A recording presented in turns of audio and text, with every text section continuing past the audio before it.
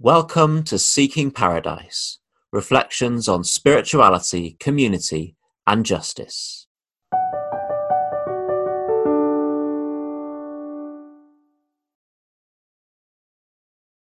Our first reading is from Rebecca Parker. Our heritage rejects authoritarian religion and its negative view of human beings. Our forebears claimed a more positive view. They said we are born with capacities for good and evil and possess a whole array of gifts and abilities. Our powers can be used in the service of all sorts of values, but the choice is in our hands. Chief among the human gifts we celebrate is the capacity to think and to reason.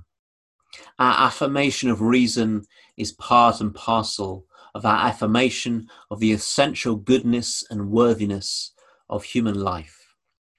We replaced outside authorities with the inner authority of conscience and reason.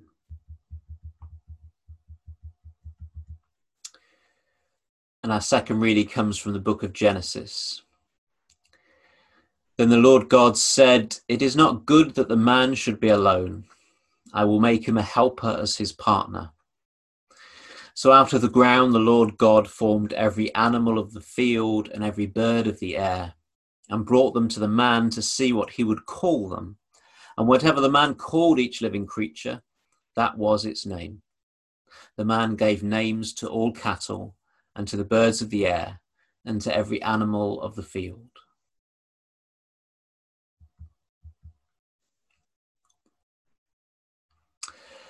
So when I was a kid, I got into a dinosaur phase, and I never really got out of it. I kept in that dinosaur phase for a very long time. I actually still have all my dinosaur models that I ever bought in my childhood. All the rest of any toys that I have, I no longer possess from my childhood, but I've not thrown away anything dinosaur related. I've still got them, many of them in boxes and running them round about. I've got one here. This is my life-size kind of raptor hatching out of an egg, which is one of the kind of classier, nicer ones of my dinosaur toys. But I've got literally hundreds of them. I was going to be a paleontologist. That was my life plan from the age of 5 to the age of 18, really. I was into dinosaurs. I wanted to be a paleontologist.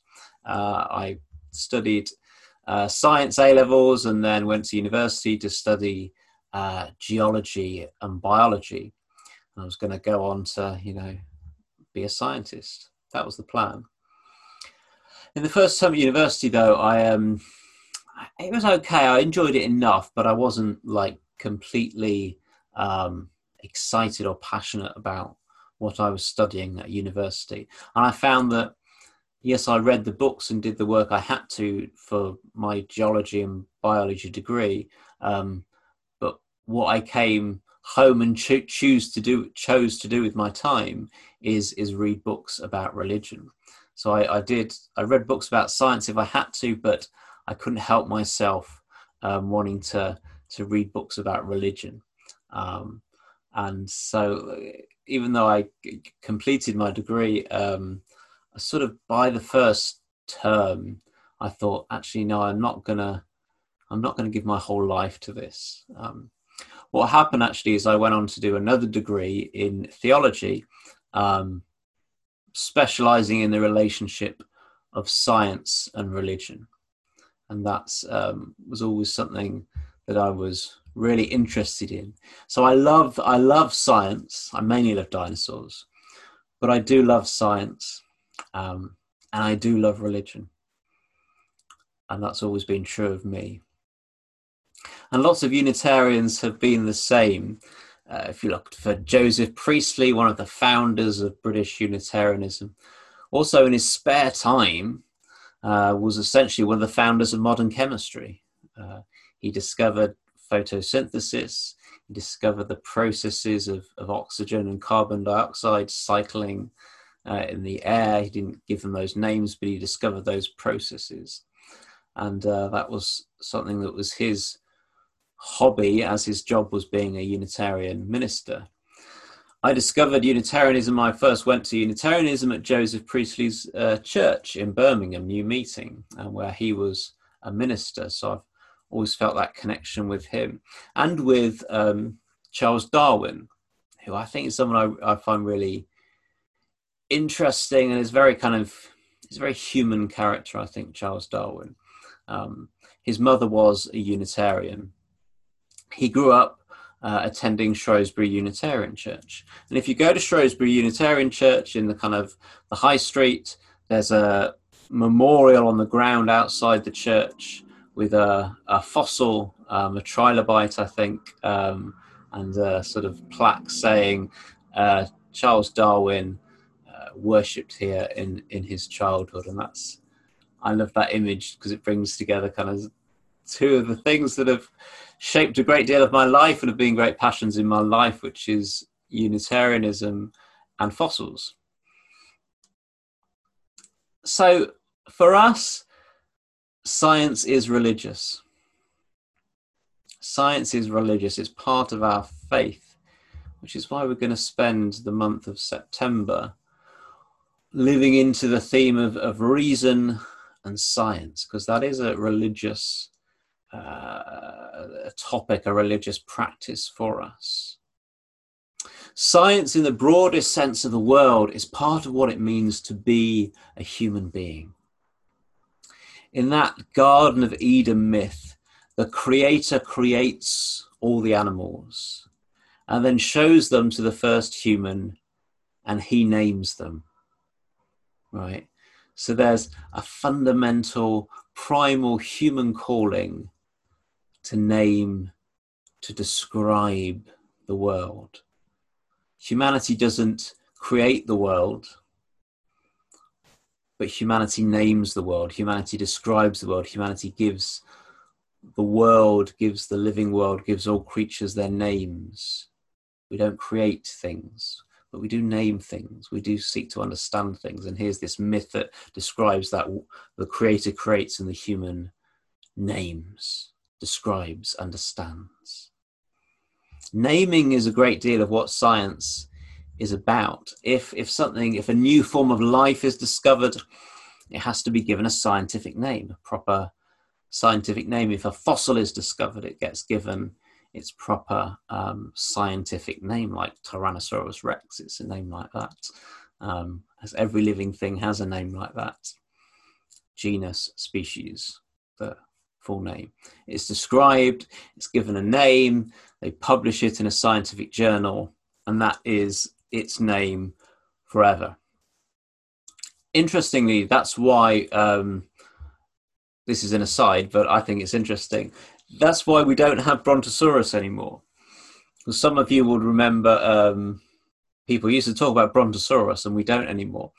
The reason for that is we discovered some fossils, and we just called those bones Apatosaurus. And then we discovered a more complete skeleton, and we named that Brontosaurus. And then we realized that these two bones are from the same species. So this bone is actually the same species as this bone. But because Apatosaurus was named first, that's the rules of scientific naming. Therefore, the correct name is not Brontosaurus anymore, it's now Apatosaurus. And so the Brontosaurus is a scientific mistake in a way. It should not be called Brontosaurus. It should have been realized as already being an Apatosaurus. And yet that one became the famous one. That's an aside, but it's how this process of naming works. But of course, this process of naming, of discovering, isn't just a neutral process. So we try to understand atoms, right? We try to understand what is the fundamental question. What are things made out of? What is the fundamental reality of things made of? What's the smallest building blocks of existence? And we say atoms, and then we kind of discover atoms are made of electrons and protons and neutrons, and there's even deeper levels of complexity below that.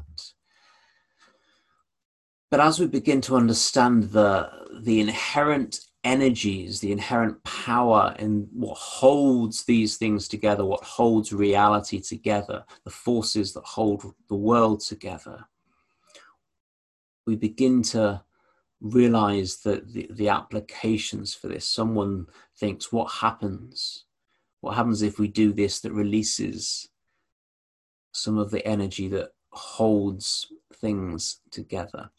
And we realize the power to create nuclear bombs, to create explosions bigger than anything ever seen before. And now we live in a world that has nuclear bombs.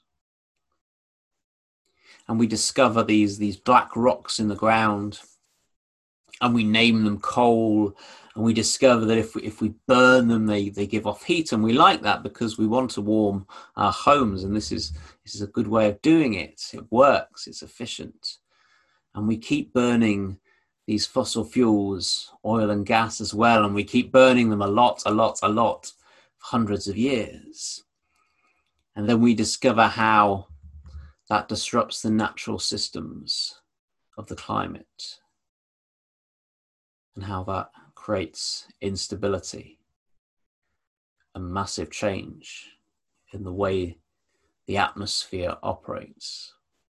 And science tells us that. But the science is no longer the problem. You know, the science on climate change is really clear. The science is clear that we're heading to a disaster. We're in a climate crisis, and millions of people are going to die. That's the scientific view. We know that, we know it, and we still don't act. We know it, and the politicians still don't act. And it's not because we haven't got the science, it's because we haven't got the will. It's not because we haven't got the knowledge, it's because we haven't got the wisdom to change, to shift. The problem is our wisdom does not grow at the same rate of our knowledge. Knowledge is expanding, is exploding all the time. The amount of information in the world is just unbelievably large and grows every day, more than one person could ever know. That's the nature of our civilization, is the explosion of knowledge, the explosion of information. And yet our wisdom does not grow at anything like that rate. It just doesn't. And so our knowledge outstrips our wisdom to be able to apply that knowledge. And that's why we need a spiritual revolution as powerful as the scientific revolution of centuries ago. We need a revolution of our values. We need a revolution of love. We need a revolution of compassion. We need a spiritual revolution to be able to match the scientific revolution we've had. Otherwise, our science just makes us children playing with guns.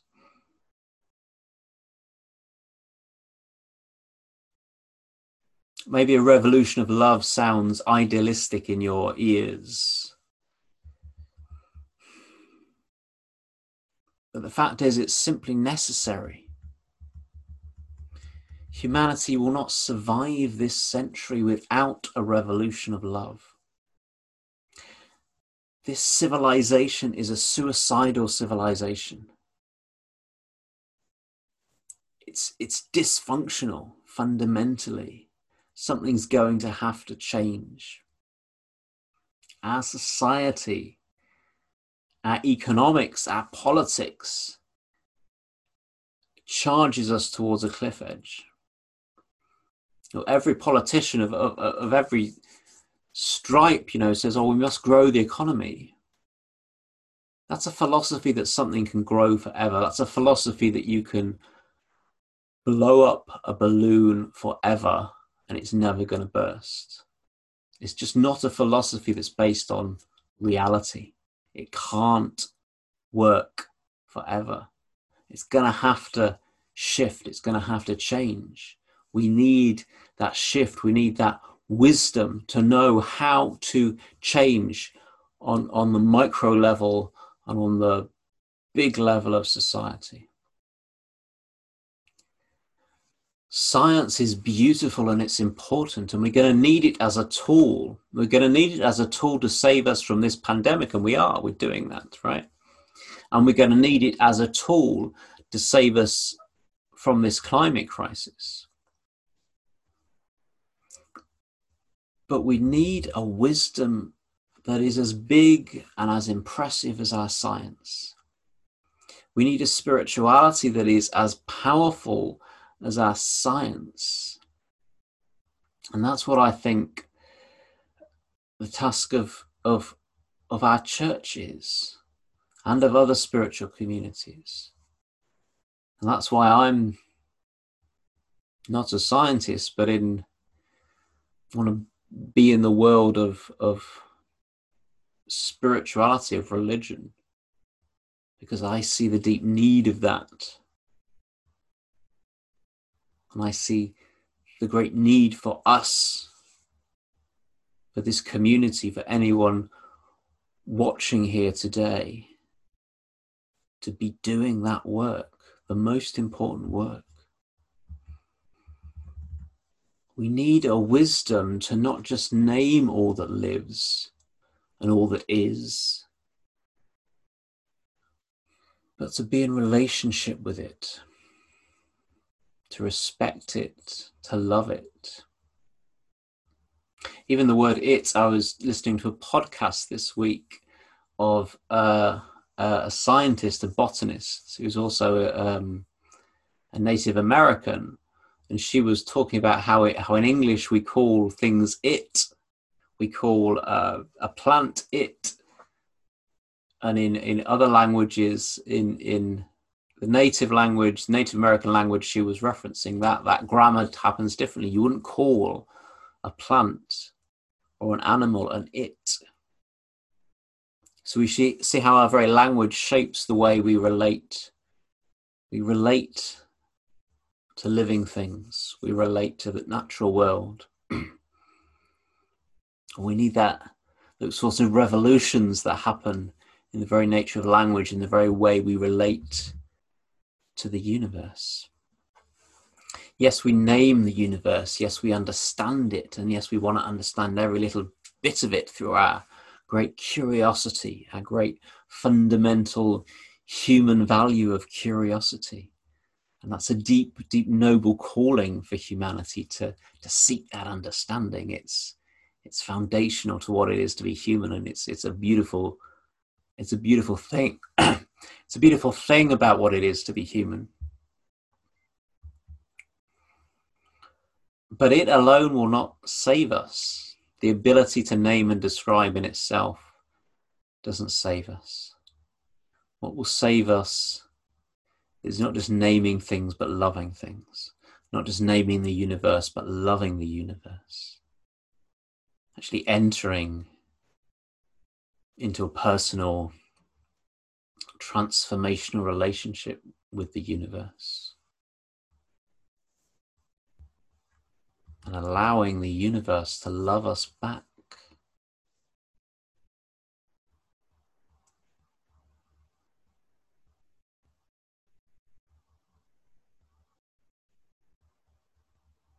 That's what I think the spirituality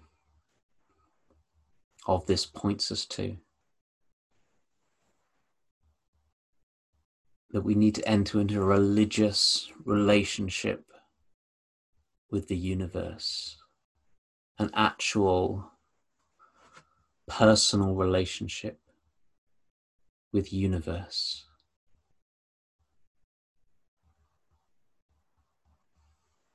That's the religious calling that might just bring about that spiritual revolution.